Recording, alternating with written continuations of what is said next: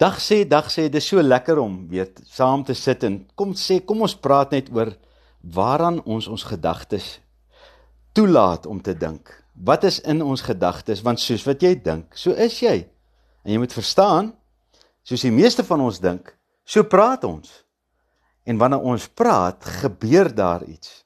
Nou ja, ek werk met baie mense en ek kom die laaste tyd agter, ja, daar is ongelukkig sekere goed wat in die samelewing gebeur.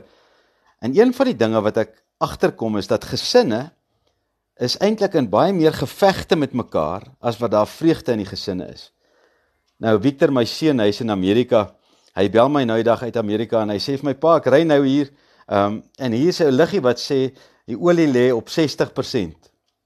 Wat moet ek doen? Ek sê vir hom, Vic, ja, ek het nou nog, ja, ek dink ek het vir jou gewys toe jy hier was in Suid-Afrika, maar miskien het ek gemis.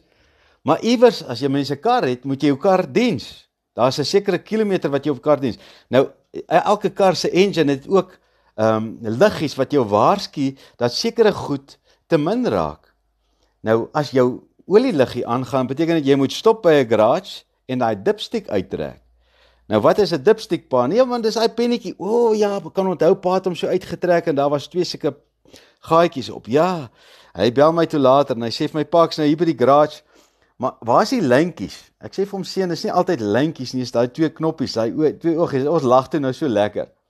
Maar hy druk dit toe nou in en hy kon toe nou 500 ml olie koop om in die masjien te gooi en hy het net meer rustigheid gehad want toe die liggie afgegaan. Nou my vraag aan jou is, wanneer laas het jy die vreugdefaktor in jou lewe met 'n dipstick getoets? Wanneer laas het jy dit getoets? Wat is die vreugdefaktor in julle huis? Dis die vraag. Hoeveel lag is in julle huis? Dink jy baie mooi. Of is daar meer bitterheid in julle huis? En as jy nie vandag hierdie vraag wil antwoord nie, dan beteken dit jy wil vermy, want as jy weet jy hierdie ding gaan toets en daai ding toets te lag, dan moet jy dit opbring, anders gaan jy brand, jy uitbrand, jou masjien brand vas as daar nie olie is nie. Nou dis die vraag wat ek vandag vir elkeen vir julle wil vra is, waar is julle vreugdefaktor?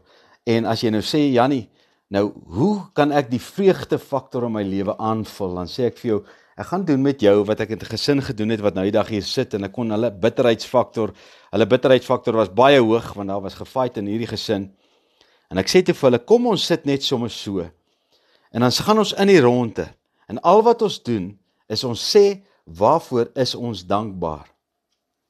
En ek gaan en ek begin, ek sê vir hulle, ek is so dankbaar, die Here het my gered uit 'n donker gat van depressie, baie jare terug, en 'n gat van moedeloosheid, en hy het my lewe kom totaal en al verander, met die vreugde van, om hom te ken, op sy skoot te sit elke oggend. En die kinders het my so gekyk en gedink, maar is hierdie oom nou heeltemal by sy sinne? Maar ons gaan toe nou aan, die pa is toe nou volgende.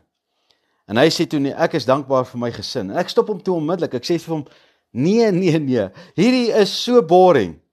Jy kan mos nie sê jy is dankbaar vir jou gesin nie, wat van jou gesin?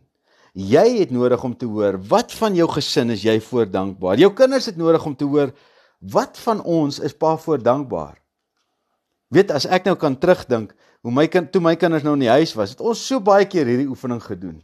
En dan sit ons buite, dan sê ek, kom ons gaan in die ronde, ons sê waarvoor is ons dankbaar? En dan sê ek vir hulle, papa is so dankbaar, ons het petrol in ons kar, dat ek jou kan gaan aflaai by die tennis, Victor, en vir jou, Daniel, dat ons kan gaan aflaai by die dans, want imagine, ons het nie petrol gehad in die kar, dat ons net die kar gestuur. Nou lag ons, want het is eintlik funny, maar weet julle wat? In daardie speel met woorde, die kleur van die woorde, het daar dankbaarheid gekom. En die dankbaarheid was kleurvol. Nou ek wil nou vandag vir jou sê, ek weet daar is baie van ons wat dankbaar is vir al die gewone goed. Wanneer laas het jy 'n kleurvolle dankbaarheid uitgespreek? En dis my uitdaging vir jou is, in plaas van om te dink, ek is dankbaar vir my familie, ek is dankbaar vir my huis, wat van jou huis? Wat van jou kar? Wat van jou gesondheid? Wat van dit? Gee die kleur terug in jou lewe, en die dankbaarheidsfaktor gaan weer volgepomp kan word. Want ek weet, daar is baie van julle wat nou vandag sit en luister, en sê, Jannie, maar die dankbaarheid is so die alledaagse goed. Nee, dit is nie. Dis wat jy kies om te sien. En ek sê altyd vir mense, jy is so ryk, soos wat jy kies om te sien jy is. Jy is so arm, soos wat jy kies om te sien jy is. Armoede en rykdom is 'n gedagte. Ek daag jou uit. Kry die dankbaarheidsfaktor in jou lewe hoog, dan is die vreugdefaktor in jou lewe verseker vol. Geniet 'n awesome week. Ons gesels weer later. Bye.